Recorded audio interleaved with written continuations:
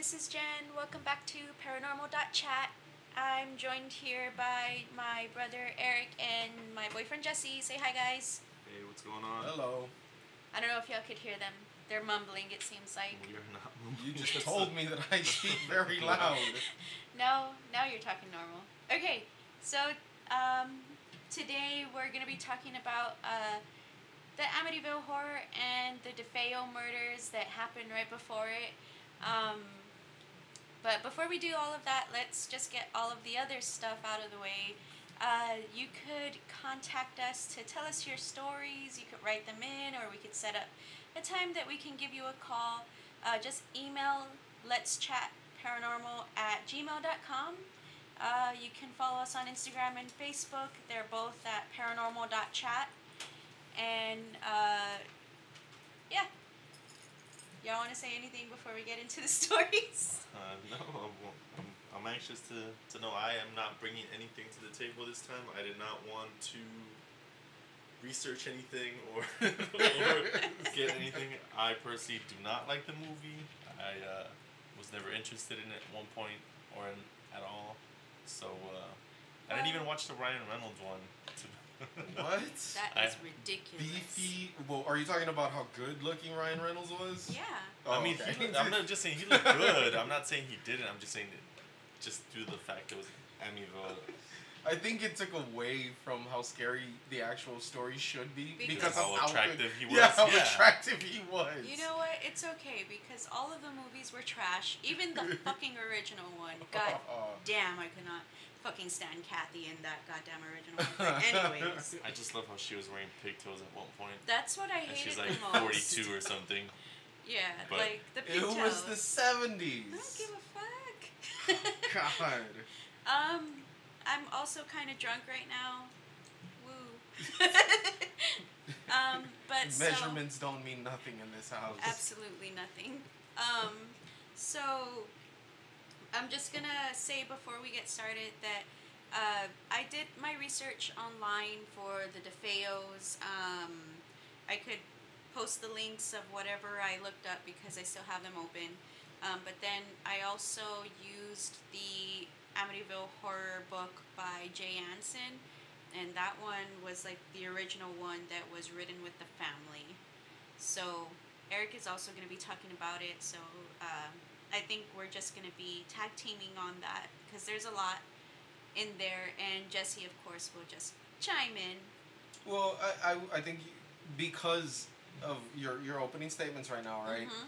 This is probably one of the most documented, because I think Enfield is like the most documented haunting. I believe. I may be mistaken, but I mean that's why there's so much out there. Just like you mentioned, you could name off 100 different source places that you got information, because this one is so stupidly popular. It has so many spin-offs that mean absolutely nothing to the original story. And what's unique about this story, I think, is that the kids are still alive, and like from what I understand, one of them is still like going out giving interviews and whatnot. Still trying to cash in on that cow, huh? Well, he doesn't seem to be very happy about it, but we'll get into that later. Well, let's start it off, guys, because Yeah. I got a lot of disgruntled comments and stuff to just talk smack about this thing. Of course you do. So, Okay, so I'm just going to give a little bit of background about Amityville. Amityville is technically a village in New York. It is a total of 2.5 square miles. In 2010, the population was only about 9,500 people, and out of those 9,500 people, only around 3,100 households were there, and about 28% of those was like multi-unit structures, so like apartments. The ethnicities in there was about 82% white, 9.7 African American, 0.3 Native American, 1.8 Asian, and 13.1 Hispanic. So I think this would be one of the opportunities that I would be chiming in here, is because your 0.3 or your 3% Native American would play into this, because one of the beliefs was that the house was built on an Indian burial ground, correct? Yeah. If I'm not mistaken. Yeah, and I actually do have information on that. So, I'm just going to be reading from my notes. And so, here we go. In the early morning hours of Wednesday, November 13th, 1974, in the small town of Amityville, Long Island, New York, a family was slaughtered. Later on in the day, at approximately 6:30 p.m., Ronald DeFeo Jr. entered the establishment Henry's Bar, or if you go by the book, they say Witch's Brew. He exclaimed, "You gotta help me. I think my mother and father are shot." No. You gotta help me! I think my mother and father have been shot. Well, I'm not that dramatic. Well, I think because accounts from bar patrons there said that already it had sounded kind of strange. Like he was trying to sell it? Kind of. It's what I've read. It's not a very common fact online, but I had read from like 3 different sources that some of the witnesses claimed that it didn't sound right. Really? That he came in, he said it, and it sounded played up. Like, it didn't sound like somebody who was surprised and in distress. It sounded more like, I guess, he was announcing it. Yeah. You know, so. Okay. Well, from that moment on, the family's fate became intertwined with the story of the Lutz family and their claimed haunting to the same house located at 112 Ocean Avenue. So, Ronald DeFeo Jr. murdered his family members. Ronald DeFeo Sr., who was 44, Lois DeFeo, his mother, who was 42, Dawn, his sister, 18, Allison, 13, Mark, 12, and John Matthew, 9. All were killed with the use of a .35 caliber lever-action Martin .336C rifle, and all were found laying face down in their beds. His siblings were shot once, and his parents were both shot twice. It is believed that his mother, Lois DeFeo, and his sister, Allison, were both awake at the time of their death. It was later discovered that DeFeo Jr. admitted that he drugged the family, which may be why there were no signs of struggle. Surrounding neighbors all reported not hearing the sounds of gunshots, and those that were actually awake during the time of the murder reported only hearing the sound of the family dog barking. So, it's funny that you say that, right? With the whole not hearing the gunshots, because this rifle is basically a 30-30, or it is a 30-30. And for anybody out there who is familiar with weapons, you know, guns, 30-30 is a loud fucking gun. Like, this is a super loud gun. Really? You could hear these shots from like 4 blocks shit. down. Like, it is a very loud gun. And that's one of the reasons why it was hard to believe that he got off 8 rounds. 8 shots, because it was 2 to the parents, right? That's 4.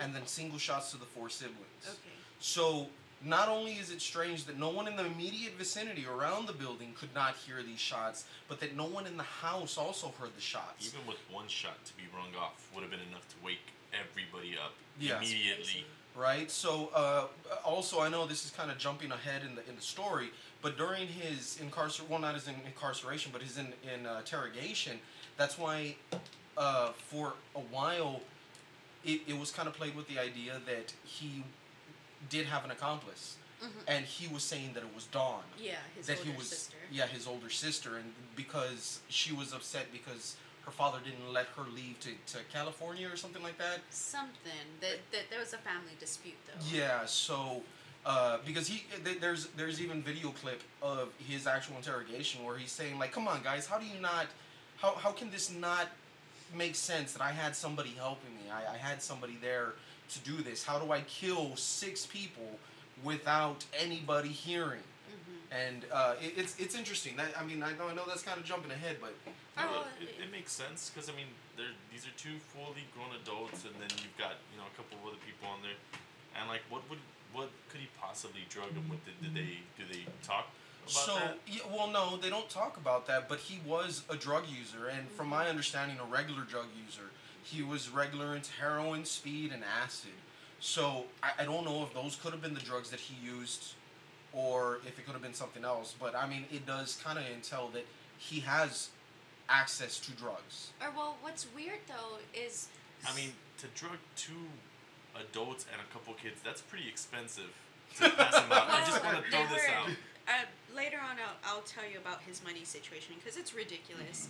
But what's weird though is that, so this report says that they were drugged, but then when I was, like, I listened to podcasts and other YouTube videos, and one of them I remember them saying that there was no evidence of them being drugged. Mm-hmm. And I mean, so I would figure it'd be like a known, stated fact that yes, they were drugged, and they would tell you exactly what it was that they were drugged with. I assume, like I said, I have not prior knowledge to anything. I don't know it. I didn't research anything. I'm coming in here just hearing what you guys are saying. So, I think also the reason why this gets really convoluted is because it was during his time, his court time, and I know again this is kind of jumping ahead, but it was during his court time that his attorney, his defense attorney, was trying to plead an insanity plea, or gain an insanity plea. Do you guys know if it was a public defender or just he was actually paying out of pocket? And that's a curious question because I know it was rumored that the DeFeo family was linked to the mob. That was one of the reasons, or one of the stories that he gave, who had murdered his family, because that was the first story. He said a man named something Fellini. It was the uncle or something that was like tied to the mob. Yeah. But that because Big Ron was his dad's nickname. He had done some work for this man named Fellini, and there was some type of dispute or disagreement, and it was known that there was bad blood. So he had originally said that this man was the one who executed the family. But I don't know. I couldn't answer if it was a personally acquired attorney or if it was a public defender. But I know that he was trying to put together an insanity case, and that's when DeFeo Jr. started to put out 100 different stories. Yeah, I don't think I wrote down all of them because, I went down a whole fucking rabbit hole. Yeah. Trying to, write them all down, and I was you know what, this doesn't even pertain to the fucking haunting. Well, I can just imagine how it goes off at the tangents of people's, on how they got murdered, especially if you put in mob stuff. So I would say this, right? And again, this is kind of jumping ahead, and I know we have to kind of work on this, but I do think this is crucial to what happens to the Lutzes, right? Mm-hmm. Because this part is unarguable, right? 6 people are dead, and in a pretty gruesome way. Yeah. So whether or not this leaves a residual energy for a possible haunting with the Lutzes. But I'm saying this is the 70s, right? Yes. Okay, and they used a what kind of caliber? A .35 caliber. Okay, if any listeners are out there that are around that age, you know that that's a very highly used mob weapon. Just because. That's true. I don't know that. So. Well, it's mainly for enforcers, door knockers. That's how they come in there, and they literally clear house, and they get out of there as soon as possible. And I believe that since it's the single action, right? It's a lever action. Lever action. So. What does that even mean? For people like me. So instead of being fully automatic, where you can just keep pulling the trigger, right? And the way a gun works is every time you pull the trigger, right, the slide comes back and kind of cocks it in that full action. So the Terminator gun? What do you mean, the Terminator? So, okay, yes. If you're talking about a lever action, he's talking about T2, where sorry. The sawed off. No, it's a good example, right? But that's manually loading the next okay, bullets, I understand then. Right, well, so sucks to y'all if y'all don't know what the fuck I'm talking about. No, that's a perfect example. T2, and just imagine a guy using that to kill. What is it? 6 people? Yeah, that's terrible. I mean, his whole family, but that I'm gonna stop right there. I'm gonna continue. Okay, go ahead.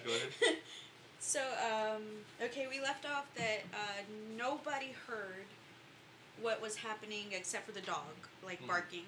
So there was no clear motive that was ever discovered, only the suggestion that DeFeo Sr. had a life insurance policy that DeFeo Jr. wanted, and he actually asked the police, during their first initial investigation, how That's he right. could get it. I'm like, bitch, what? you couldn't even wait I know. a full day or a full 24 hours. You're right. Girl. Okay, so as far as my research had gone, he had willingly admitted that he hated his family. right? And that he also hated his mother's cooking. Oh, I didn't read that. Yes, he said that his mother cooked up some brown shit. That's terrible. And yeah, that so I'm pretty sure you're gonna get into the Castle Keep, right? You're here in a bit. I don't remember. Well, so he also said, and I think this was the widely accepted admission, is that he had come up with the murders, or he was inspired for the murders while he was watching a movie called Castle Keep, and it's actually a pretty good movie. And during that time, another story that kind of corroborates with, I think, an on-site investigator who was just so happening to be around the area, that while he was watching the film, he was approached by a female demon in black robes that had suggested this and the weapon to use. And that very night, like I said, there was a witness, and I believe it was a detective, right, that was actually in the area that witnessed a female leaving the house that night in a black hoodie. Huh. So, yeah. That's strange. I'd never heard of that. But, you know what, I only looked like at 3 or 4 different websites. But, okay, so this is a little bit of backstory on DeFeo Jr. because we all know what he did. So, this is... Ronald DeFeo Jr. was born on September 26, 1951 in Brooklyn, New York. He was the oldest of the DeFeos' 5 children. He was also known as Butch, and in the easiest terms, he was troubled. He was a constant target of abuse from his dad, who was said to have a quick temper and was very domineering, as well as a victim of bullying from his classmates. Let's just say that his dad was an asshole. Yeah, basically. Well, I mean, and essentially Junior suffered from that because he had anti-personality disorder. Yeah. Which doesn't make him crazy or anything. It just trickles down. It just means that he's an asshole. That's all it means. It doesn't mean that he's, insane or anything. Yeah. It suffers from what we like to call Back to the Future Biff syndrome. Oh my Yeah, God. there you go. Okay, so he was constantly bullied by his classmates. His family tried taking him to a psychiatrist for help, but the visits proved fruitless and eventually stopped as he claimed that he didn't need help. His family chose an alternative route to try and please him with cash and gifts, including a $14,000 speedboat. The fuck? Well, see, but that was Big Ron's method of trying to reconcile his abuse, right? Is that he would shower him in gifts and money, and there's even one account of Big Ron beating his mother, his wife, right, Junior's wife, and you know how he got her back? How? He co-wrote "One Is the Loneliest Number." Did you know that? No. So, Yeah. Have okay. you ever heard the song? Yeah.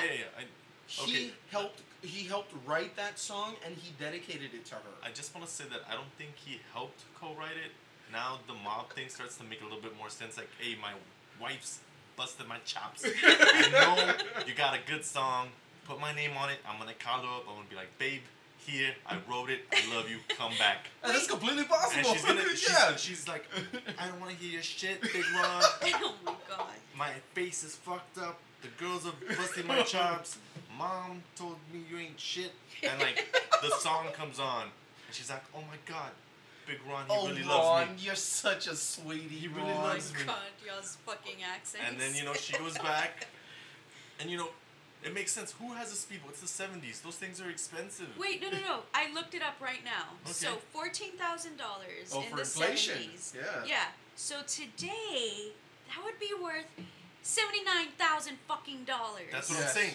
Okay, you just said he has a speedboat in the 70s. What the That is a very luxurious whoopsie present. And then to say, Boy! it's like if I fucked up and then I said, okay, hold on, Justin Timberlake, Sexy Back, I co-wrote it. Well, 'cause see, I wanna- but I think that's a testament, right? I think this is a testament right now because from beating the shit out of his wife and his son, we focused on the fucking gifts that that he gave them. That's true. And I think that's a testament to why he would shower them in gifts and money and stuff like that because they would forget about it. Well, and you also Forget about it. You also got to think about it. It's the 70s, so like Everybody's on there's no gifts. internet. There's like no immediate stuff. So Yeah. the only way to actually show somebody is like go big, and like guys that can't go big, you know. But again, Sorry. mafia style. Yeah. They have connects. They're like, hey, you know, you owe me a little something. Just put Yeah. that I co-wrote it. I don't need no royalties. Just say, you know, I helped you think of the words because I was thinking of my wife after I beat the hell out of her. Oh my god. Alright, well, let's continue. So, at the age of 17, DeFeo was a full-blown LSD and heroin user. The mix of drugs, along with his mental health problems, would cause violent outbursts at schools that eventually led to his expulsion. By the age of 18, he was given a position at his grandfather's car dealership, but he had no official role, but was given a paycheck. Must be nice. So on top of his earnings from the dealership, his father gave him a weekly stipend as well, on top of the new car that was gifted to him. The money that he received was used on guns, alcohol, and drugs. Like, not a fucking surprise, guys. And so, eventually, this is just a stupid harebrained idea that he did. So eventually, DeFeo Jr. got into his head that he wasn't making enough money from the dealership, so he began to embezzle money from his grandfather. And in 1974, he was trusted to make a $20,000 cash deposit to the bank, but instead staged a robbery with a friend so that they could split the money between themselves. Yeah. And then when they were like trying to interrogate him, like hours after he was supposedly robbed, like he couldn't explain what, like why there was like this huge gap in time, and then like they eventually figured out like, hey, this dude's a fuckface, he fucking totally took this money. But that's what I have on DeFeo Jr. It's terrible what he did. Seems like a real piece of shit. So I mean, for all you know, now that you're telling me this, like I said, I don't know. I don't have previous. That's all pure speculation on my part. Just spitballing here. You got, what is it, Big Ron over here. He's got all this pull. Probably Little Ron sees all the stuff that his dad's doing. He's got like a safe of stuff. You know, he's able to go get stuff. He's getting upset because he can't get a cut out of it. He already hates his mom's cooking. That's enough to put any man over the edge. I don't know what his beef was with his siblings, but apparently it was enough for him, you know, to go full Bronson on him. But you know, maybe he wanted to get him and like take the cut that he had. Do we know what happened to this guy? Well, I mean, he went away. Is he locked up? Yeah, he's serving 8 life sentences. Oh, wow. And he even, as quoted, saying that once he got started, he couldn't stop. yeah. So I mean, I can't say that something paranormal, supernatural influenced any of this, even though he likes to throw that story out there. Well, I mean, I'm pretty sure. Voices told him. Yeah, I mean, I'm pretty sure in the 70s, you know, maybe he did. Maybe he did hear something in his So head clicking. I like that you keep focusing on the 70s. You keep focusing on the 70s and bringing it back to the 70s. Do you know what also happened in the 70s? And this is a cultural change, right? Yes. Or not a cultural change. MK Ultra? No, that's... Oh my God, Sorry. The Exorcist. Yeah. Oh. There was The a, Exorcist there was a phenomenon. That, Yeah, like, it was a huge phenomenon. The Catholic Church literally was saying that they had like a spike of people going like, hey, I think this person's like possessed. Can you come over? Yeah, and I think that's what kind of fueled the whole story in general is, like, I know the Satanic Panic didn't start happening in the 90s, but it wasn't until recently that the devil was actually introduced into religion as a physical manifestation of evil, right? Because if you look at religion from far, far back, I mean, there is no mention of the devil or Satan or anything like that. Well, I just want to say, growing up as a Catholic, the devil was always thrown in our Oh, face. yeah, we know. And, Oh yeah, There's well, nothing because like now that Catholic there was a guilt. physical representation of them. Yeah, well, again, like I said, it's the 70s. The Exorcist thing is going on. There's not a lot of, like, mental health thing being talked. You know, literally you get called a loon. Yeah. You know? Yeah. Yeah, you know, maybe he did think it was supernatural because, you know, he had swings and whatnot. And see, and that's the other thing too, is that we can debate this all day, right? Just on the DeFeo murders, because we don't even know if any of the drugs he was using were influencing him. Because I mean, heroin, LSD, and speed, there's possibilities of hallucinating on those. I would assume that they were a very big factor into what he did. Yeah, yeah. So I don't know if I would put any weight behind him being influenced by any paranormal entity or He's anything. just a piece of shit. Yeah. Okay, but guys, I'm sorry. I need a pause. I need another margarita. Okay, we're back. We had to reload. We have snacks. What are these? Pulparindo. God. Margarita Jen is a whole different Jen. It's true. But anyways, all right, Eric. We are gonna be talking about the haunting part, right, with the Lutz family. Mm-hmm. All right, take it away. Okay, so I'm gonna start this off like a chapter, like a scary book. All right. So enter the Lutz family. All right. Now the Lutzes, they consist of, I believe, 5 family members, right? Let me double check. Yeah, 5 family members, which is Kathy, the mother, Daniel Lutz, the son, Missy, and Christopher, and then of course George, who it seems like all of this was centered around because it affected him the most. Right? So 13 months after the murders is when the Lutz had purchased the property, right? Which is, 112 Ocean Avenue, right? And I want to give you, because this really, truly is kind of what inspired what haunted homes should look like. Because, I mean, this is a traditional Dutch colonial. It's, I mean, a beautiful house. It has those infamous arching windows in the front. It's a very beautiful house that almost screams anybody. If anybody were to look at it, they would almost say there's something special about that house. That house is haunted as fuck. Yeah. Basically. So so they move in and they purchase this house for like a steal. And that's not to say that they weren't aware of what happened at this. They were fully aware that the murders had happened here, and that's why they were getting the deal. And they had all agreed upon this, as far as my understanding goes, right? Mm-hmm. And they moved in while the house was still fully furnished. There was no changes from what had happened prior in the house, except for, of course, the bloody mattresses.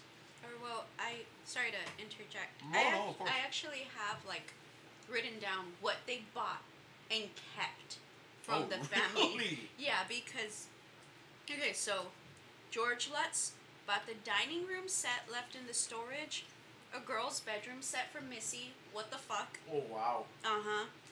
A TV chair, and Ronald DeFeo's bedroom furniture. What the fuck? That the murderer, Yeah. he kept the murderer's But stuff. then they got for free 7 air conditioners, 2 washers, 2 dryers, and a new refrigerator And this and a is during freezer. the 70s though? Yeah. Whoa, that is a lot of moolah. Mm-hmm. How many air Yeah. conditioners? 7. That's air conditioners over there were like insane. Yeah, so I'm sorry. I took that down because I was just like, excuse you, what the fuck? Right, and that's on top of the purchasing price of the Yeah. home. It was a steal. Mm-hmm. So I guess I can't really blame them for going for this, right? I know, where's my haunted house? Right, so again, they were fully aware of everything that happened in the home.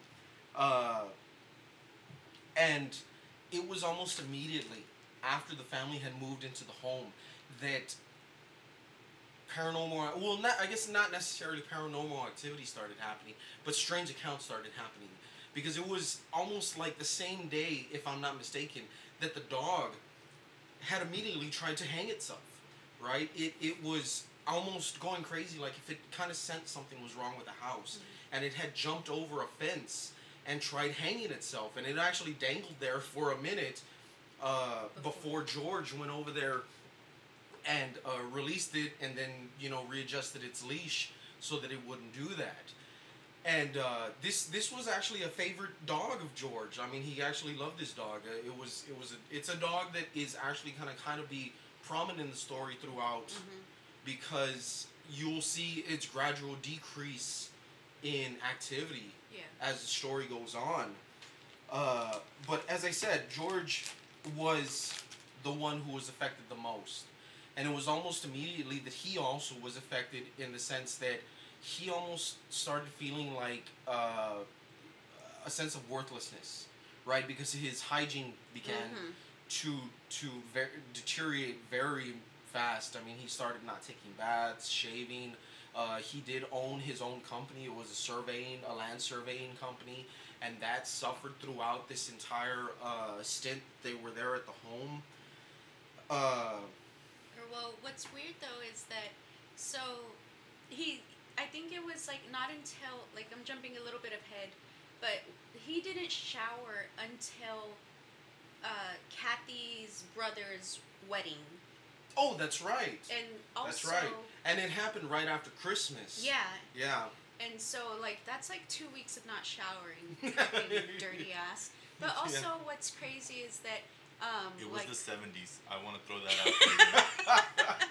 no, but also Patchouli was that cured everything. no. Oh, God. But so they also made note that, like, they didn't have sex at all, like, Oh, during right. that time. Right. And like, This was the 70s and everybody swore they weren't having sex, but that wasn't true. I just want to throw that out there. well, no, they made note that not once did they have sex, but that, like, since they had gotten married, like, they were fucking doing it every goddamn day. And so that's why it was so weird and out of character for George. But anyways, tell me Right. about his dirty ass. Well, no, I mean, I think that just adds to George's, what do you want to call it? Like Deterioration. his deterioration and what was going on in the house. Because also enter Father Ray, or what was his full name? Father Ray Mancuso. Right. And That sounds like that would be my stripper name. Say that again, It is. please, Jen. Father Ray Mancuso. And There then it you is. come out with Coming the to- cannolis, Yeah. just squeezing the cannoli cream Yeah. all over you and stuff, right? Coming to the main stage. Right. So he entered to bless the house, and he claims that immediately as he entered the house, he heard a deep malevolent voice demanding that he gets out of the house. And I think that's something to really put a highlight on, is that this wasn't just a voice just saying it. It's not something that he claims kind of just said it. It was demanding him to get out of the house. And he blessed the house, and it was soon after that he started claiming that he started getting ill, right? He had fevers that he could not break. He started to begin to break out in boils, which almost, I think my sister has a different opinion on the whole subject, but I kind of put it in relation to stigmata, right? Like he's getting this effect from the house that I don't know. Like, I don't know if it was because of the entity that asked him to, or not demanded him to get out, or what. Or, well, I actually, so I'm going to be throwing in stuff that I read from the book. And so, this is what the book says. After he left the house, he went to his mom's in Queens. And when he arrived, his mom said he didn't look well. So he went into the restroom, looked in the mirror, and he had circles so dark under his eyes, he thought they were dirt. And so on the drive back home, his car started being forced onto the right shoulder of the road, and his hood actually flew up while he was driving, and it smashed his windshield. And so he ended up getting stalled out there. He was able to get in contact with a nearby priest, and that priest had to take him home. But then when the priest drove himself back home, his windshield wipers turned on by themselves. They were going crazy. And so it was just fucking weird. Yeah, Like, yeah. But anyways, back to it, sorry. Well, see, but even then, that's something that kind of makes me question, is like, well, how deep do these hauntings go? Because, I mean, it makes sense that it would immediately affect the family that's connected to the house, right? That's where the residual hauntings are. But... Well, I always assume from what I learned and basically read through esoterical stuff is usually if you're oblivious to it, it takes a while for you to like. Connect it. Yeah, it wants to like not shock you into it. It wants to give you a essence of normalcy, so that you kind of are not freaking out about it. Okay. So it really starts feeding off of your life essence energy. Okay. And usually people that have like a gift or are in some kind of mystical thing or religiously blessed are the ones that feel it the most, because it's like a slap to them. They want them to get as far away as the people that they're trying to coax into it, so that they won't be, you get what I'm saying? Yeah, I understand what you're saying. So usually it's like people of the cloth and, cleansings and stuff like that really, shake up the hornet's nest and like paranormal kind of thing. Really piss them off. Yeah, but the thing is that usually they'll go in and they'll do it and they'll subside for like a couple of weeks, hell, maybe a month, and then it'll just come back with a vengeance. Well, see, and that's an interesting aspect of this entire story, is because this, spoiler alert, this only happened within 28 days of the day that they moved in to the day that they left. So this all happened immediately. And the one thing that I lack from this entire story is, what was the goal? I don't fully understand the goal. I think that he was over his head, because like he even like mentions like, how the fuck am I gonna pay for this house? Oh, correct. Right, yeah, because during the time that all of this was happening, he was stressing because his land surveying company was almost going under, basically. He owned a huge amount of money to the IRS during the time. And, he wasn't showing up to work, and a lot of his employees were saying that was strange of him. That even if he was feeling ill, normally he would always show up to work, right? So, it's at this time that the chills begin, where he cannot keep himself warm at all. And it doesn't matter where he is. He could almost be in the immediate vicinity of other people that claimed that they were perfectly fine, but he just could not keep himself warm. And this drove him to keep the living room fireplace going constantly. At all times. Yes. And he would be chopping wood all the time to try to keep this going. Can you imagine how stinky he was? Yeah. Sorry. Like that, when I read that and it was like, realized like this motherfucker was probably sweating outside and then sitting in front of the fucking fire and just sweating like sweaty balls.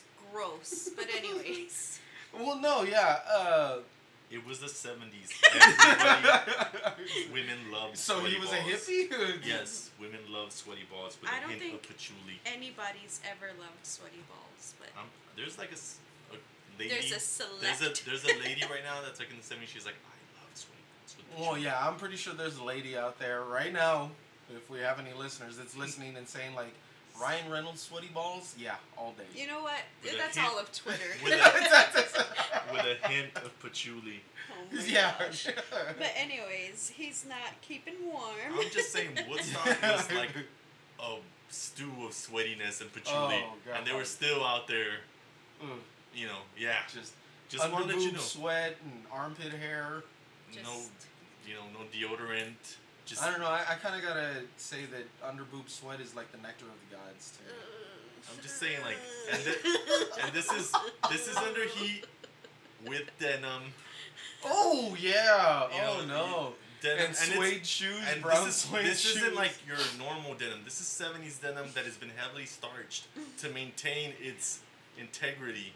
Like the pants can stand on their own. Yeah. There's some starch. I'm just saying, like. But anyways, continue. Right? So, as we mentioned, he continued to chop wood almost throughout this entire thing. His obsession was the fireplace. And then the instances began to intensify. And this is where they claimed that they began to saw noxious green slime start to drip down from the walls. Right? This is when the flies began. And this was a constant nuisance. Like, I don't know if anybody out there understands how annoying flies are. If you're from Texas, I'm pretty sure you can grasp a little bit absolutely. Of concept, or in the country, but yes, it is very... Right? Even the noise of them is irritating. So, imagine, right, a few flies, it beginning as a few flies, and then all of a sudden you get swarms of flies. And that's what they had to deal with. So these are just all things that I think are building on their stress levels. And again, I can't attest to whether or not this is residual energies, negative energies, from the gruesome atrocities that happened before, right? That's not arguable. The DeFeo murders happened. Now, whether or not something was left there is a whole different story, right? Because we could probably do a whole different episode on why this is all bullshit. But right now, we're just going to tell the story. Yeah. Right? So, they are infested with swarms of flies. Sometimes, just a few, other times where it's a swarm. And these are people who are also dealing with a new home, financial struggles, and then now marital struggles. So, I couldn't tell you. I have my own opinion, but I couldn't 100% confirm whether or not this is a true haunting. I'd also like to point out that in the book, they specifically say that the flies were always concentrated in Kathy's sewing room. That's right. Facing the river. That's right. Didn't you encounter something fly infested one Yeah. time? Oh yeah. That was at the old house, right? No, it was here. Oh really? Yeah, in this house, Dad, because Jesse, I think he was in Louisiana, and then just overnight, just a fly infestation, literally, in the movie, you could just stand and just hear the collective buzz of flies. Yeah. And Dad, had to come over, and, afterwards, Dad was, admitting, yeah, I was scared, but I didn't want you to be scared, so, we Really? so, we made a game of killing all the fucking flies. And they were, literally, covering the light switches, these things hanging down. Literally mirrored to Jesse walking around with a bunch of voodoo priestess and Charles at the time. Thanks, Jesus. But Really? yeah. I didn't know that this had happened till she recently told me, maybe a year ago, something like that. Wow, And at the okay. time, that's what I had gone to Louisiana for. You can ask Dad. He'll tell you, because we looked around the house. We're is there fucking rotten meat? Is there a fucking dead animal under their house? Yeah. Something. But we couldn't find nothing. It took 3 days to get the fucking flies out of the house. Well, that's funny, right? Because another one of the speculations is that the entity that was in the house was Beelzebub, right? And I don't know if you're familiar with Beelzebub, right? He's the Lord of the Flies. He's one of the higher echelon of demons. Why? What? Why do you give that I'm look? just looking at Jesse, fucking around over there in goddamn New Orleans, and I'm over here fucking getting attacked by flies and shit. But okay, continue. Right. So, and now, again, the instances intensify, right? And this is where George begins to wake up at 3 a.m., which is approximately the time that Ron Jr. had killed the family, right? This is when the murders he committed with the DeFeos. And it's at this time that he begins to start to claim that he sees his wife, Kathy, start to levitate off the bed and start to move across it. And that at one time, she had transformed into an older lady, a wrinkly, white-haired older lady. And I don't know if he was aroused. That's what I want to know. Well, it was the 70s, so I can say yes. Well, that's strange because you skipped over to... So the book literally goes day by day. Oh, right. So what instance did I miss? Okay, so let me look at my notes real quick. So we talked about the flies. Okay, so the morning of December 23rd at 3:15, George wakes up to find that the front door, which is approximately 250 pounds, was open, hanging on a hinge. Wait, what? A 250-pound door? Yeah. What the fuck? Exactly, hanging on a hinge. So Kathy woke up because it was so fucking cold, and she sees George struggling, trying to put the fucking door back on the whatever the fuck, the frame, and they end up having to actually call a locksmith to fix it. And so Let me see what else. Kathy checked on all the kids.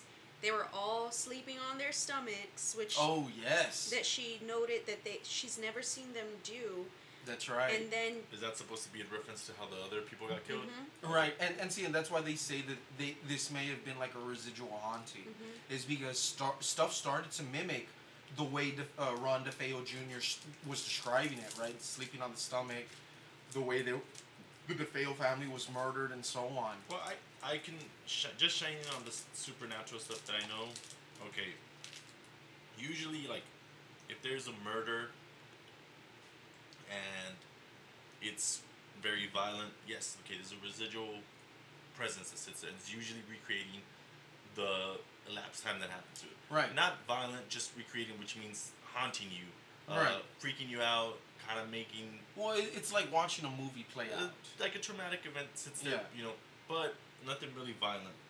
oh well. The only time that stuff really starts to get out of whack, where like it wants to mimic the violence that happened there, is like if there's like a Well, that would be considered an active haunting at that point, right? Is where I think something starts to interact with the physical world.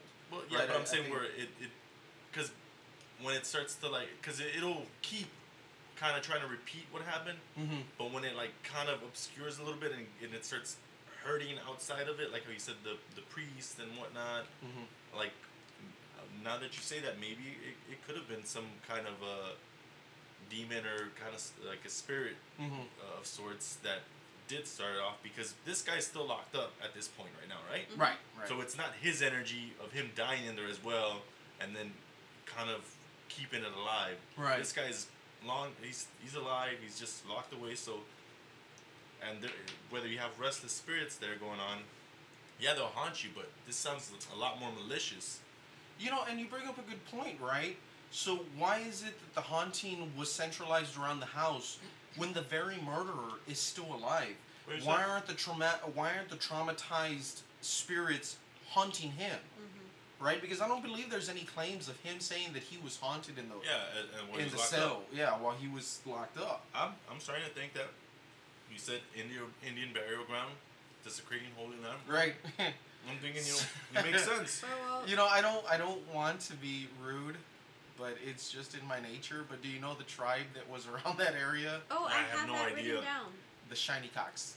I thought it was Shinnecock. It is Shinnecox, but I can't help it. I can't help it. And The I'm just saying, like, Cocks. just the fact that they were hit financially every single time, Mhm. it's something that takes into like stealing the Native American land, and when Right, it's a curse right. basically, essentially, hitting them financially, their family, and then essentially killing off the bloodline of whatever it is Yeah. that desecrated that land. But anyways, I just like I said, I didn't read too much into it. Whatever. Well, I just want to note also during this time, the kids also started to experience their own personality changes, where Mhm. the boys were like becoming like really violent with each other. Right. Right. And then this is also the first time that Missy mentions Jody.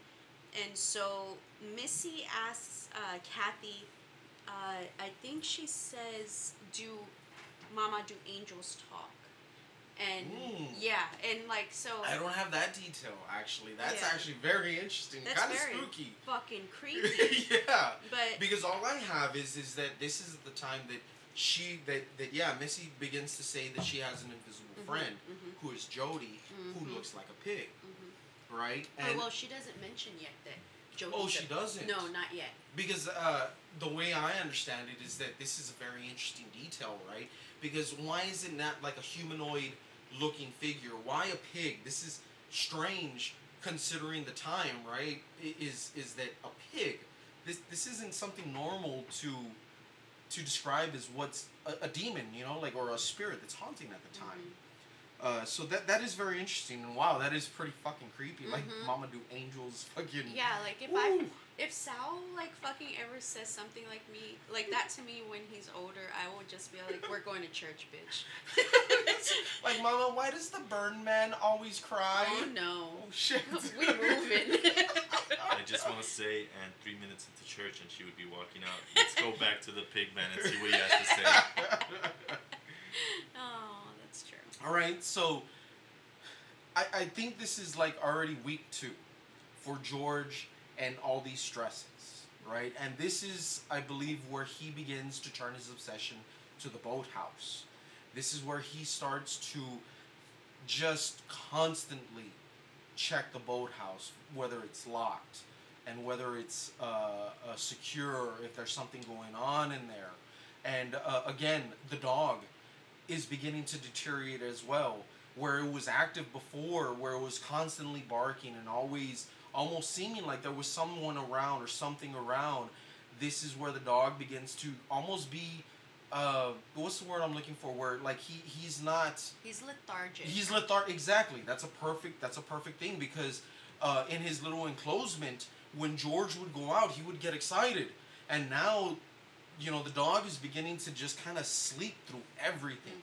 And he's just tired constantly. And I don't know if that's because of the energy that exuded, because he's fucking constantly seeing all these things, possibly.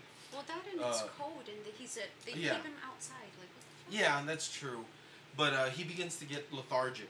And his obsession is on the boathouse now. And so you might have a better timeline of where this is now.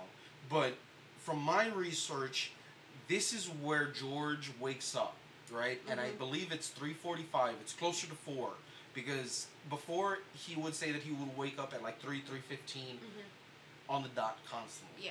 But this time was strange, because he noticed that he woke up at 3:45, right, closer to 4, but he had this unsettling feeling of just no other. He just had this feeling that he needed to check the boathouse. And he goes down to the boathouse and he inspects it and notices that I think it's unlocked, right? So he locks it back up, and as he turns to go back to the home, he notices that Missy is standing in the window, right? And he thinks this is strange, but he sees her. And then it's at that point that he begins to see the red eyes that are standing behind her. And as he approaches the house closer, he sees the pig face, the pig entity, reveal itself. So he panics, and he runs into the house, and he runs to Missy's room, where he only discovers that she's asleep, peacefully, almost like if nothing was disturbed. And this is just mind-blowing to him. Again, like, he is on the brink of insanity. He does not, I mean, his stress level is so high that I don't think he understands what's going on or what is happening. And again, like, his physical and mental states are just breaking down. And I think this is also the time where they beat the kids, right? Is this where... It's around that time. Yeah. But you know what? So this is interesting because it's on December 25th. So it's Christmas. Before, like, all of the present opening and whatnot. And so in the book, it says George did wake up at 3:15, but he woke up because Kathy woke up and she began yelling. She was shot in the head. I heard the explosions in my head. Wow, that's a good one. And so he got her to fall back asleep, but that's when he was just like, I need to check the fucking boathouse. Fuck, like, you know, he went outside. And then when he did come back inside after seeing the red eyes, he went into Missy's room, and the only thing that was moving was her little rocking chair. That's right. Oh my god, I can't believe I forgot that detail. Yeah, so that's the only other thing that I wanted to add. And can I just ask a question? Okay, so this is going on with this family. How long have they been in right now that you're talking to? How long have they been so this physically is like in week in 3? No, that's not even that long. That they've been living in this house that so far has been going on. Okay, so that was December 25th. Okay. They didn't move in. Let me see. I'm opening the book. I'm sorry. They moved in December 18th. Okay. So that is about a week in. So they've had a week. And this is all this crazy shit's already happening. And it's been happening within a week. Yes, within a week. Okay. Yeah, and that's how intense this haunting, they claim, is. Right, so now the physicality and abuse from the family, which by all circumstances, right, by all their friends have claimed that they're good people, right? So for them to begin to become physically abusive and verbally abusive to the kids was almost unheard of. Mm-hmm. And how long afterwards did they move? Like, how they're living right there? It's been a week. How long has it been since the actual murders happened? Over 13 a year. months. Yeah. 13 months? Yes. Oh, yeah, then for sure this was not anything like normal, paranormal, as you may say. This is like this is fresh. this is like almost like a demonic kind of thing, because Right.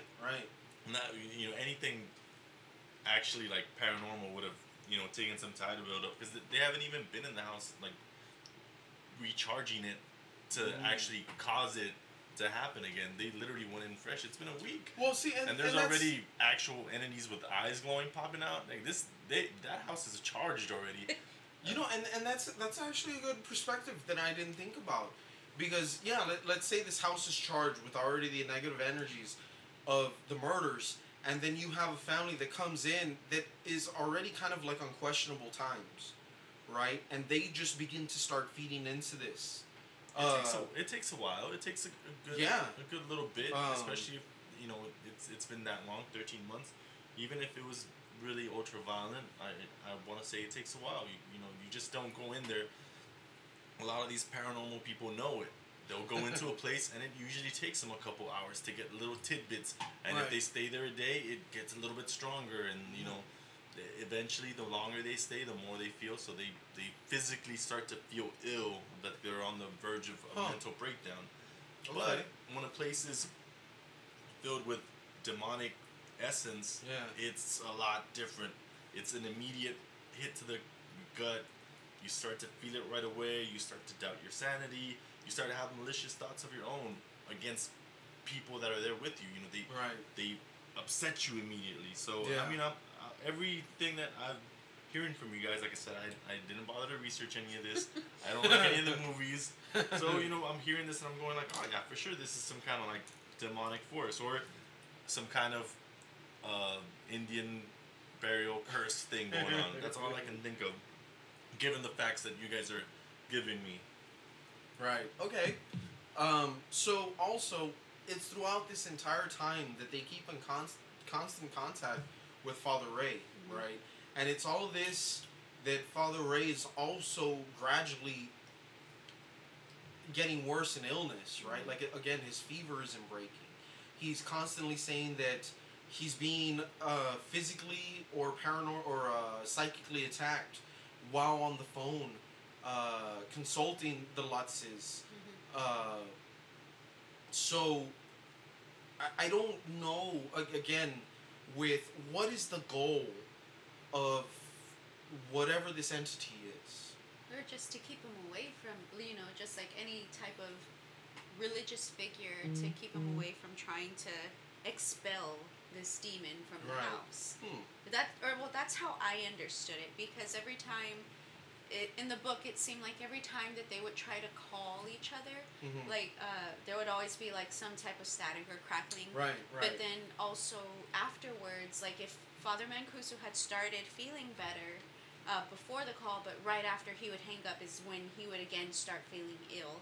Right. Like he was suffering from the fevers, from flu-like symptoms, Right. but then also one of the things was the boils on his hands. Yeah. And so I've never heard of that, like, as part of a demonic haunting until this story, so... Well, I mean, like I said, because it's a father, it's attacking him, right? Makes sense to me. I don't think the Catholic Church documents a lot of the stuff that happens to them. I think as far as exorcism, they do.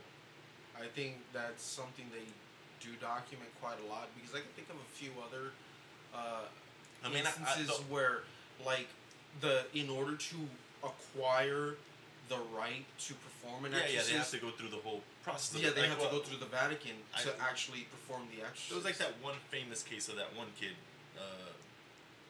that they try to exercise like literally like 4 times or whatever. It's like the highly documented one.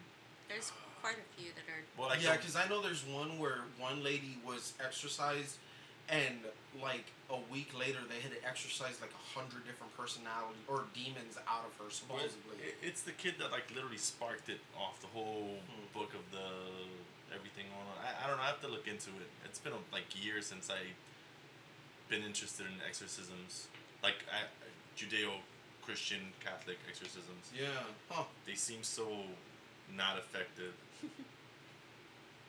Well, there's definitely been a lot of documented cases of the exorcisms. It seems where Because like you, again, we're in America.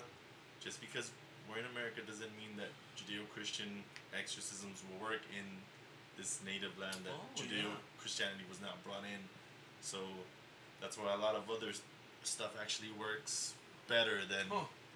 That's interesting because I've always heard it differently, right? Because like the word of God is kind of universal, right? Like, and it doesn't matter how you read it, as long as you're reading it. I guess with conviction, that it's kind of universal, right? But I mean, like, because God's light shines everywhere, supposedly. Yeah, you know? I mean, but then again, if you're going in that sense, the way that he's portrayed in Judeo-Christian society, I mean, they make him look Caucasian, you know. Not to get too arguing. I'm an atheist. Yeah, I like don't believe in that not to shit. get too into it, but like it tends to be a little bit diluted when it actually hits something. I guess of that kind of presence and primal nature that isn't concerned about what kind of doctrines a man instills on stuff. I mean, if you really are, I guess, devoted or whatever, I can see it working, but not to stray from what's going on. But I think apples and oranges, I guess. Yeah. So back to the instances, right? So I think this is where we begin to start rounding off the Lutz's time there at the Amityville house, and this is where I believe around Christmas time, right, or not Christmas time, but a snowy period, where the decorative lion begins to start baring its fangs at them, right? Yeah, it's actually the Like winter? night, this entire thing is happening in winter. Mm-hmm. But so the 26th is Jimmy's wedding. That's where he loses the money in the house that was never recovered for the caterer. Mm-hmm. I think it's $2,000 that fucking George ended up having to cover out of pocket. But I think that night is when the lion starts baring its fangs and actually trips George. Right, and that's where he gets the bite mark on his ankle, right? Mm-hmm.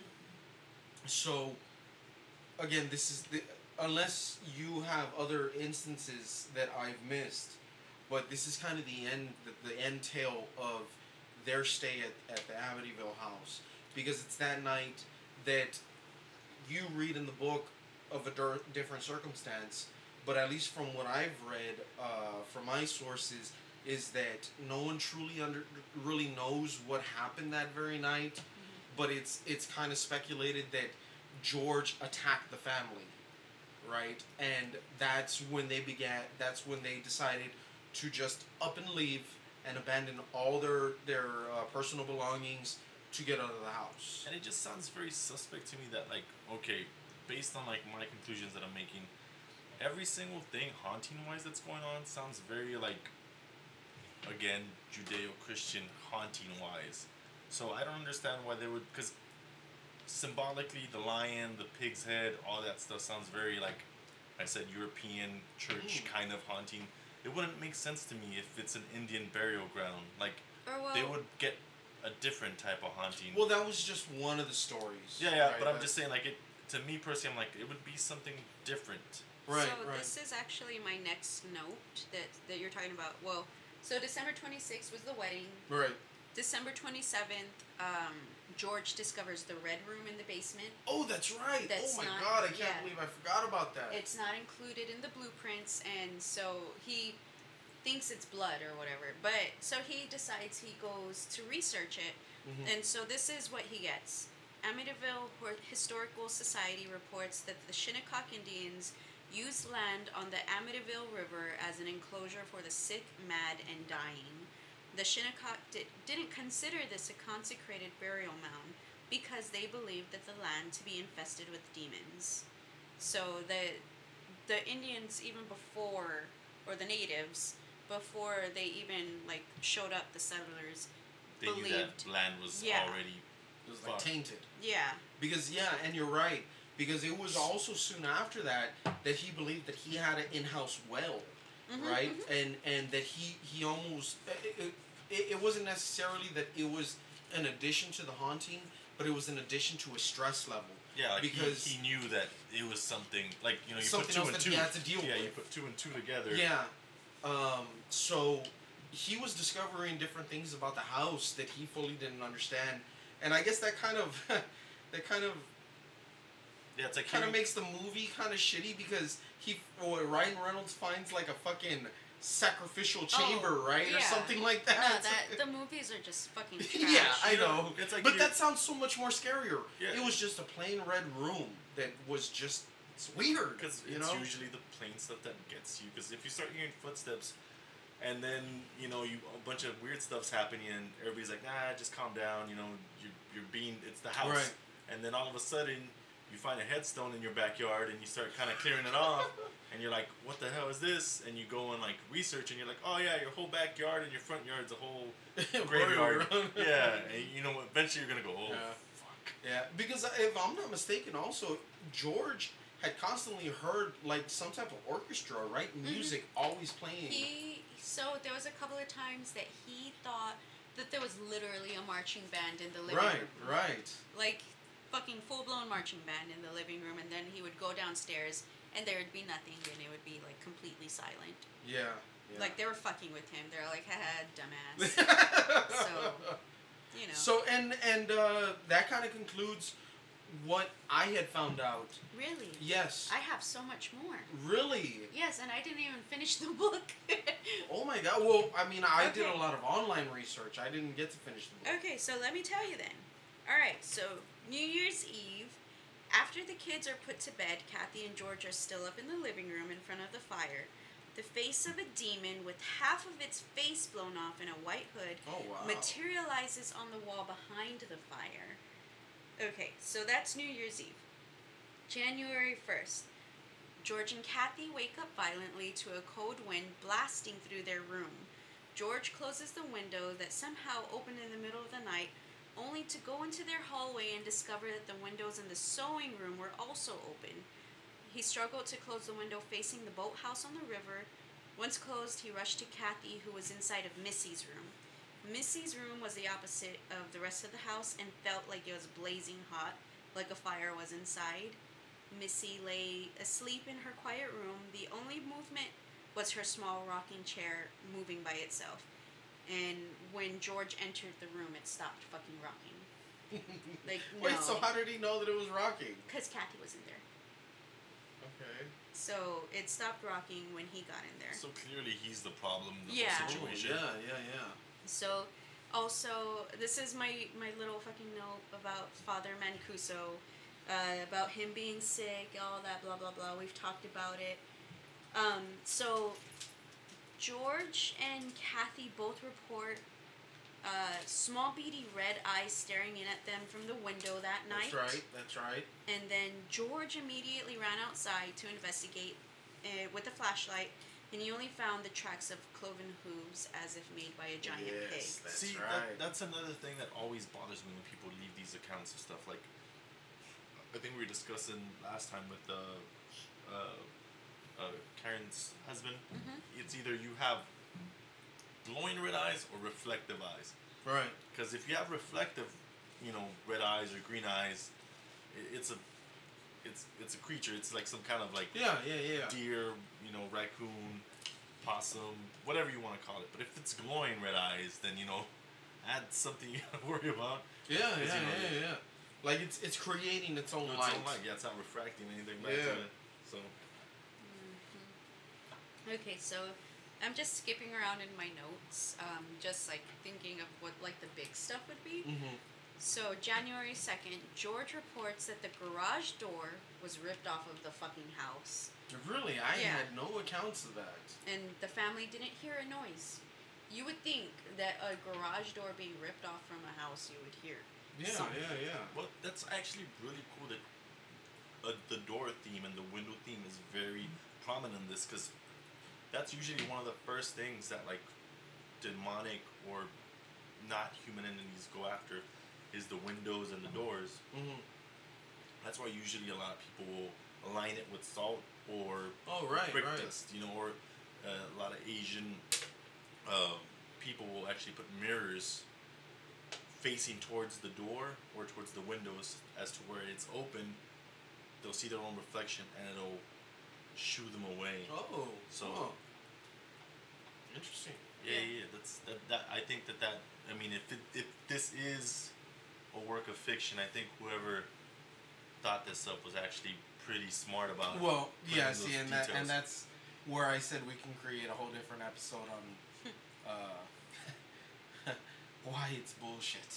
Well, so there's also, so Kathy reported, like, she's actually the first one to report or admitting that she felt something in the house. Oh, okay. So, like, within, like, the first couple of days, she felt, like, a motherly presence, she says. That's right, and the sweet perfume Yeah. that she would smell Yeah. all over the house. And so, so that same day that the garage door was ripped off of the house, so she smells it again, and she feels this motherly presence hug her from behind. That's right. But then it slowly starts to like make her turn around and to face it, and she passes out because she's like so scared.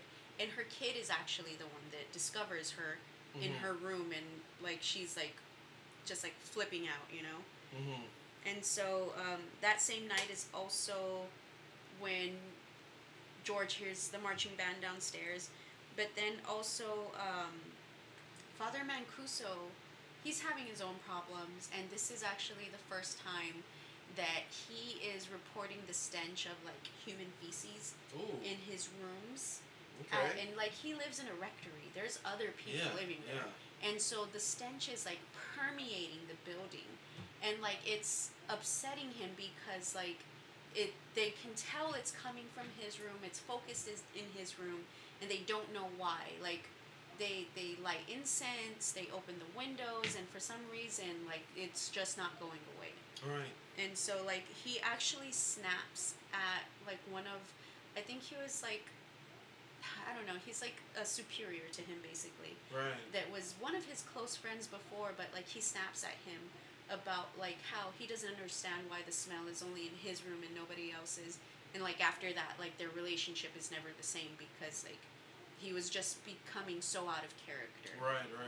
Well, basically, he felt like he was being attacked probably by his peers. Hmm. Because why is it my only room? Like, what do you guys got against me? Yeah. Yeah. And so, so on January 6th, so George has a surveyor that works for him, and this surveyor actually has a girlfriend that, her name is Francine. That's right. Yeah, and she goes into the Yeah. house. Yeah. She's a medium, and she goes into the house and tells him about the well that Mhm. he discovered by accident, basically. But she tells him, like, if it's not covered all the way, like, those entities can slip up through that fucking well.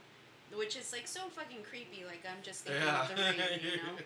But, so Francine tells him that, and Francine actually, like, while she's going through the house, she's just like, I gotta go.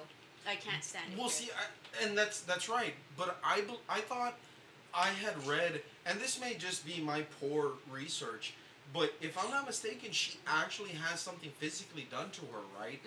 I thought she had something physically done to her where she was knocked to the floor.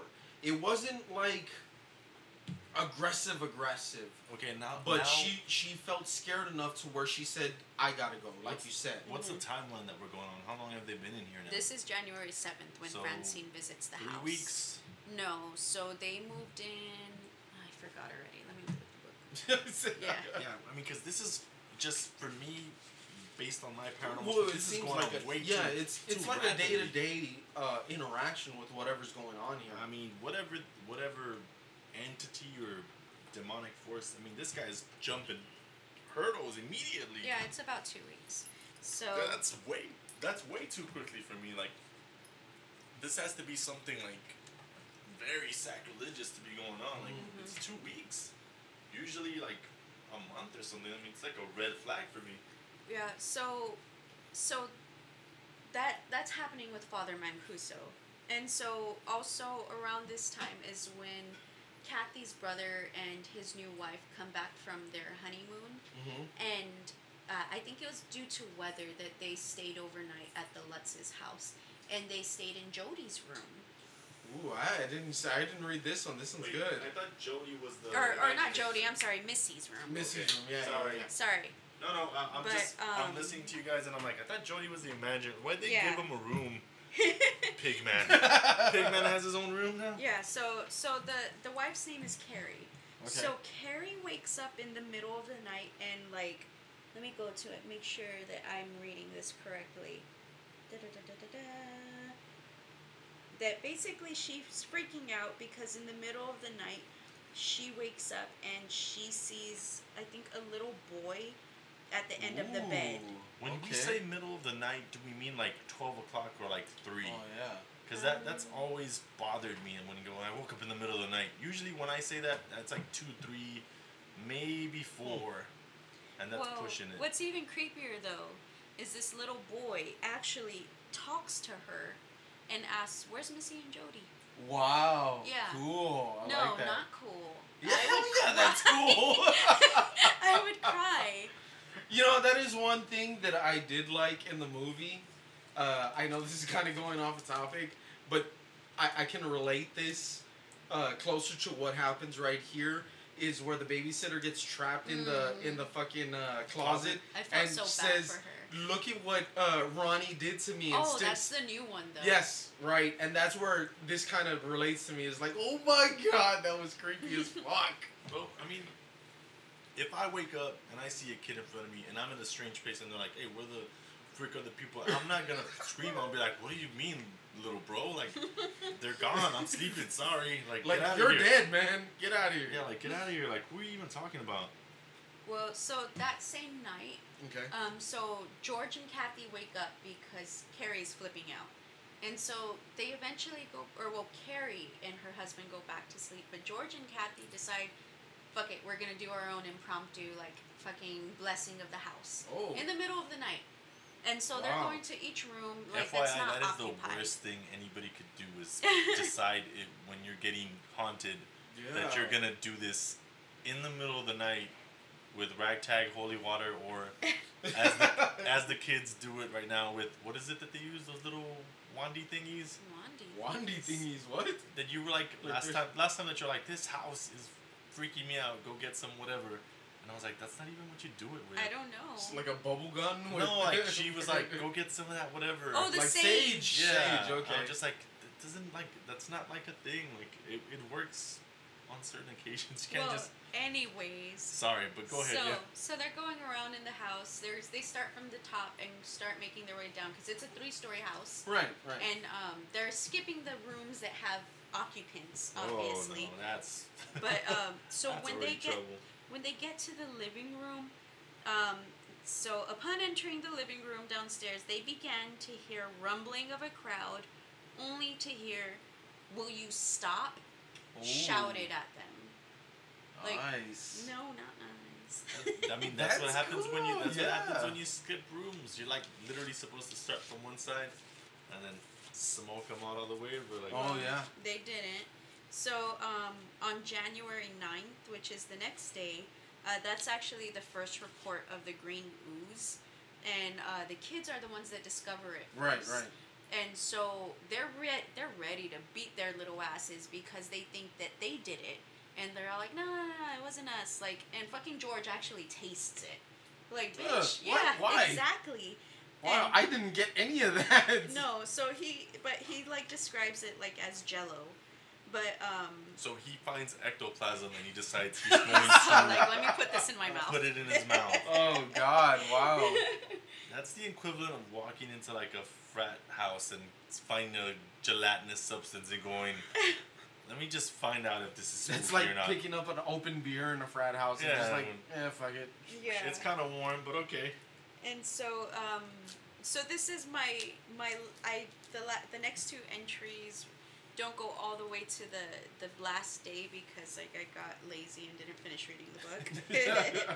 But so January 10th, which is the next day, Kathy wakes up and she has these red scratches going from underneath her breast to her pubic bone, and they are literally Pelvic bone. whatever. No, it says pubic Pubic? or Yeah, pubic, like it's whatever, right above her. like pubic mound. Oh, Whatever. well, I was like, what is a pubic It's bone? right above the clitoris. Okay, Anyways, alright. so it's literally burning to the touch. Oh. So George calls her mom. She goes to the house so that Kathy can show her mom, and her mom touches it and literally burns herself. Oh, And shit. she's like, yeah, that happened to George. He tried putting cold cream on it, and it burnt him too. And so her mom wanted to call the doctor, Right. but George was like, what are we gonna do? Like, how are we gonna explain this to the doctor? Explain this. Explain this, yes. That's the tequila talking. Tequila. But anywho's, so they end up just like, all right, we're not gonna call the doctors. So she like sleeps it off. Oh But my God. anyways. No, I'm just thinking on the very basic nature of like, you're hurt, we need to go to hospital. Mm-hmm. Why would you not call like a physician to Well, inspect it? I Yeah, just want to that's- say this was the 70s. And Man, I got some maize that'll clear that right up. Well, anyways, so healthcare wasn't that grand at this time. I just want to. When you got dental stuff, you literally had to wear a whole Oh God. oh, you know what? No. apparatus on your face. You had to wear the dog cone on your face. I skipped a major event. I'm sorry. Ooh, okay. So the day before the scratches happened. Right. So it's the day that the green shit is oozing out. But then in the middle of the night, there's or not the middle of the night, I guess. But anyways, there's like a storm, and Kathy Okay. tells the kids like to go close the windows. And so, let me see, who is it that went up? I don't know. One of the kids goes up, and he's trying to close the windows, and then his hand gets smashed Ooh. in the window.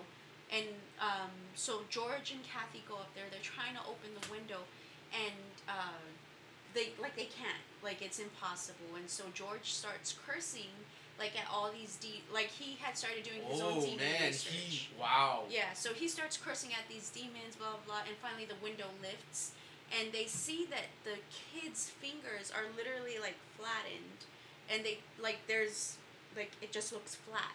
Right. And so they take him to the hospital, and somehow no bones or cartilage are broken or damaged. Yeah, and so... Well, kids are resilient. Well, I was just like, okay, whatever, that's fucking weird. So that happens, and then, let me see. That same night when they get back home, they all slept in the parents' bedroom, and then they wake up in the middle of the night to find that some of the windows in the rooms have been ripped off of the fucking windowsills. Right. And so there's that. They spend the next day like trying to fix their house. There's literally over an inch of water pulled up on the floors. Oh shit. Yeah, like they just are like in recovery mode, like trying to fucking fix things. Like Kathy's mom had wanted them to go stay at her house, Right. but because there was like so much cleaning to do, they didn't. Right. And so, the next day, or not the next day, on January 12th is the last day that I read. But Missy says Jody wants to talk to George. And so George goes into Missy's room, and he's like, well, where's Jody? And she's like, oh, he left for a minute, he'll be back. And then she's like, look, there's Jody. And like she's pointing outside the window. And he sees like the bright red eyes and the face of a pig, like, and she's like on a second story. Right. Right. And then that's all I have. But then, like, from what I can remember, I think there was like the white hooded figure that they saw in the. White hooded figure. See, these are circumstances that I Okay. didn't read in Well, my research. It was the one that like with its face half blown off. I think like I'll probably Oh, wow. I'll probably finish reading this tomorrow morning and then like throw in like the last of it, the days, whatever. Um, but I want to say the hooded figure showed up on the last day, and that's Okay. what helped run them out of the house basically in the Really? middle of the night. Yeah. See, and again, that's not what I got from my research online. I guess these are things that vary, right? Because my research kind of consisted of like partial Wikipedia, partial, independent sources and stuff. And I don't know if it's because of later investigations and stuff. Because, like I said, we could do a whole different episode on what they have admitted is true and what is not. Mm-hmm. But my understanding from what I've read is that no one truly knows what happened on that last night, and it's kind of widely accepted that George had attacked the family, and that's what drove them to leave the property, is because for it to get that far, like an extreme attack, like he was trying to kill them, almost like a reenactment of what Ronnie Jr. had done to his family, to the DeFeos, and that's what kind of led them to leave the house. So it's interesting. It's different perspectives, but I think again that goes to show how well documented this case has been. There's so many theories. There's so many things that Well, I feel like it. Hey guys, Future Jen here, popping in. I just wanted to pop in so I could just finish the rest of the story, or well, at least the notes from the book. I am going to be just starting from January 11th. This is the day after the windows had, or were basically ripped off from their windowsills. So January 11th, the Lutzes stay home to try and clean up all of their mess that the storm produced. George brings in the dog, which I don't think we ever mentioned in the entire episode. His name is Harry. So George brings in Harry, and Harry's following him around the house to see, George wants to see how Harry's going to react because the paranormal research group that he contacted previously told him that animals are sensitive to ghosts or other beings. So he wants to see how Harry's going to react. So when George leads Harry to the secret red room, the dog begins to whimper and he starts lowering onto his haunches.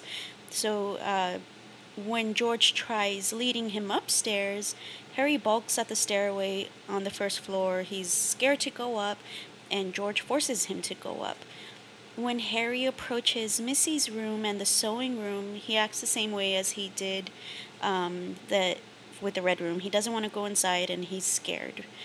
And so he goes through the rest of the house, and Harry doesn't really have any other major reactions. So when Kathy asks George, what did Harry do? He's upset. He's saying, like, nothing. He did absolutely nothing. And so, again, that night, all of them go to sleep in the master bedroom. And this time, they all fall asleep, and everybody is woken up by George because he's yelling in his sleep, "I'm coming apart." So, January 12th. Missy says Jody wants to talk to George, and when she points out the window saying there's Jody, they see red eyes. Kathy freaks out, running to the window with Missy's little rocking chair and smashes it through the window, and they hear animal-like screams of pain. So everyone leaves the room.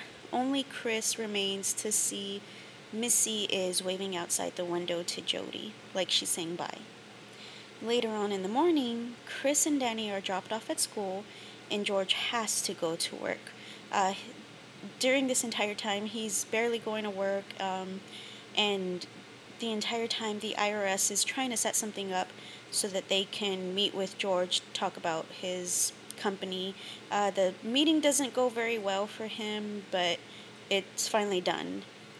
So Kathy and Missy are at home.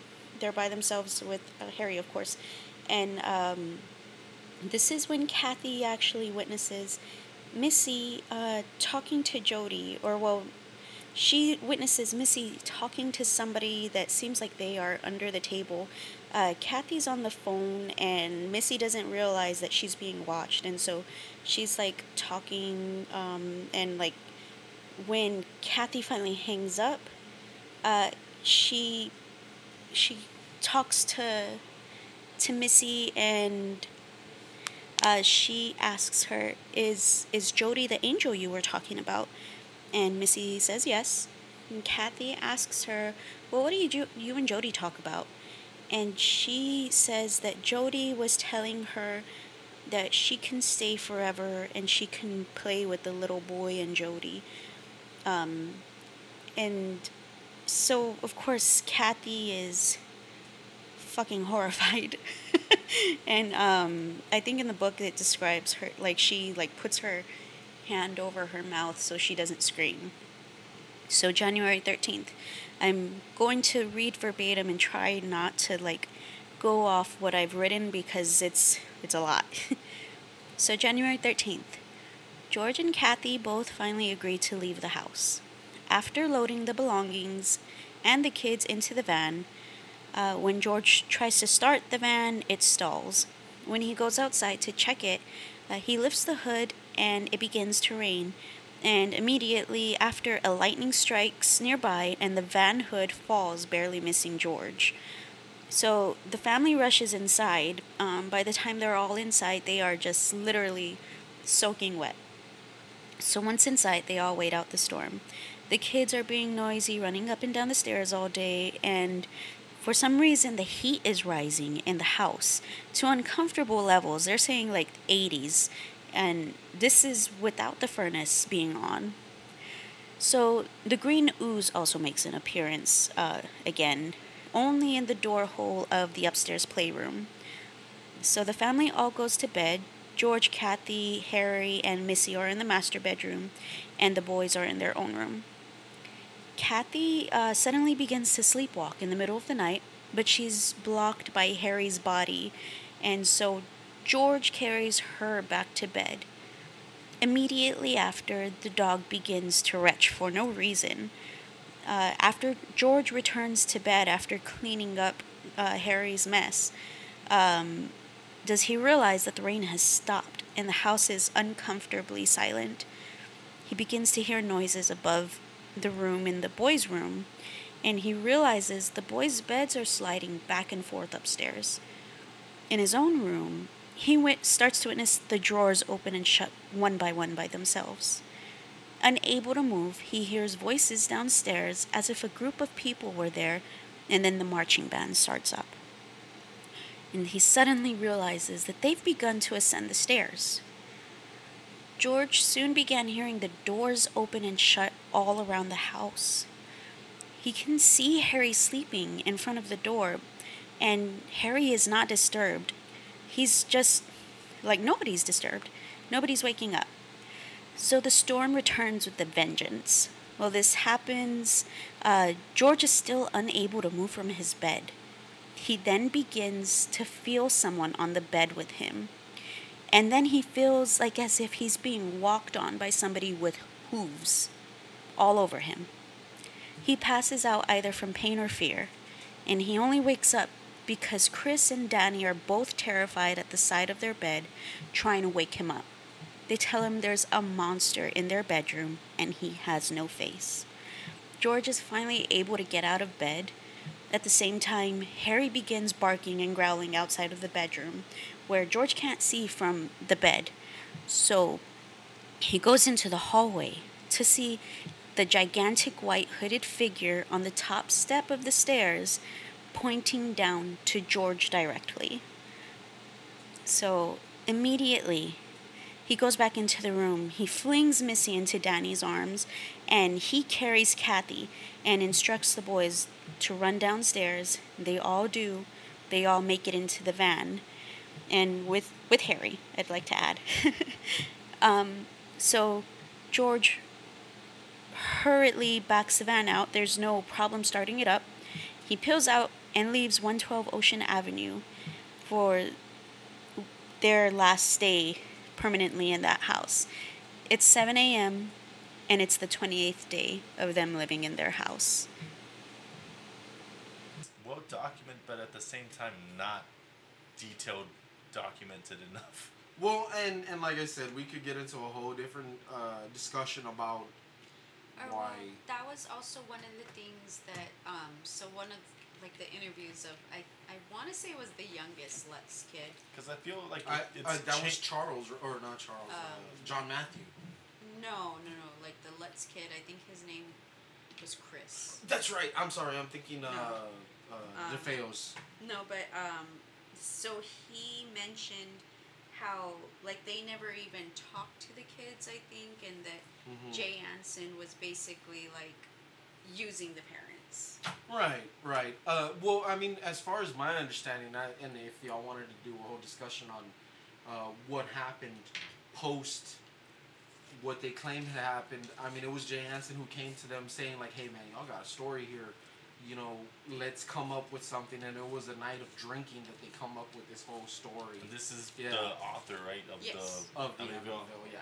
I mean, like I said, to me, it sounds like a very creative mind that thought this up. Oh, because yeah. you guys are giving me stuff, and I'm thinking like, this is like being pulled from different types of Right. incidents. You know. And that's where I think a lot of people had already started questioning it, is because people saw like the whole description of a pig. They were like, well, that's kind of strange, like a pig entity. Of all the things that you could describe, why a pig? You know, it was completely different than what the norm was at the time. Well, I guess like if you read like or if you've dabbled in like the Grimorium Seals or Seals of Solomon, you'll get all the descriptions. And there's two of them. There's the Paris dude one, and then there's the other one, and there's like maybe like two different variations, and then like there's one insert missing of a demon. But anyways, it literally gives you the description of each and every single one of them. Right. And they all have, you know, animalistic characters and whatnot in them. So pig, I can see it as being viewed as demonic. It is widely known. But again, if you're going with Native American burial ground, and then you start giving me this, and then you start using the door thing and the window thing, it's just very like, if it's coming from inside the house, from in the burial ground, it doesn't have to get inside the house, so it wouldn't have to unhinge the doors. It's literally like there. it's a part of it. That was one of the things though about the doors and the windows, was that sometimes that they would look like they were being ripped off from the inside. Unless like trying to get out. Yeah. Unless it's iron. Wow. If it's iron doors or iron bars, then I can see it happening. But if this is just a regular wood and steel door, then yeah. But because iron has an effect on certain entities, that's why it's widely used as burglar bars. Okay.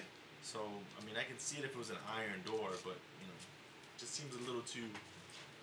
Alright. Well, I guess we can wrap this up now. Yeah. Yeah. No, that was good. You did some good research, Jen. I know read a that's book. the book. No, I know that's the book. Well, I think I had a couple of things that you hadn't read or heard of. So I think we did a pretty good job on this one. This was a really good one. Technically, isn't the book the go-to source because it's the family? It should. Because it's It the should family and it's the author coming in, so they literally. There's also. So these people did not fucking shy away from any type of interviews. You can look up there's a Good Morning America fucking interview with them. Well, see, and this is where, and I know this may be controversial, but maybe not to like true fans of paranormal, but this is where enter the Warrens. I love them. I love Lorraine. You know what? Ed Warren, no, not a fan. I think they were what they said, right? Which were paranormal investigators. I think that they believed in it too much. No, I feel like Lorraine was the one that actually believed and felt. I feel like Ed was using it as more of a way to make money and just capitalizing on his wife's gifts. But that's a whole other fucking. discussion. But I mean, this is where they enter, right? Because you know the Warrens are almost synonymous with the Amityville, right? But they were only there for one fucking night, and this is where Laura Didio had put together a team of paranormal investigators to try to go in and try to capture something. But I mean, even Lorraine Warren was saying, like, look, I only felt something in one area, but these fucking idiots were like, oh my god, there's something in here. Well, and there stuff. was. I think it's been proven fake already. The photo where they're in the house Oh, with the little boy. I know, man. I hate that was proven fake. Because that was actually like a son of one of the investigators at the time, right? I don't remember. Something like but that. Like, I remember the first time seeing it, I was like, whoa, that is clearly the 9-year-old from the DeFeos. Yeah. And then, like, I read that it was a fake, and I was like, well, fuck me. Well, I Like- just Yeah. want to say again, it was the 70s, so like, you could get really creative with photo imaging, and it couldn't be proved because this is all distortion stuff that you learned from like happy mistakes that you would make developing and go, man, Right. this looks cool, this looks creepy. Right. But you know you did it. And you're absolutely right, because there was easy ways to disprove double negatives, Yeah. right? That's where you would put a separate image onto another standing image, right? There was complete easy ways to disprove these things. But actually, the kid that was in that photo has said, like, yeah, or I posed for the. no, he didn't pose for it, but he was like, yeah, that's me. But in true spirit of keeping paranormal alive, he says, let it stand. He's actually admitted saying like, yeah, that's me, but because this is such a great story, I'm gonna let the Amityville horror continue. Well, I mean, like, So it's like, I hate to go a little bit off subject, but people up to this day, when we're talking about paranormal stuff, will swear to me that the Texas Chainsaw Massacre was a real thing.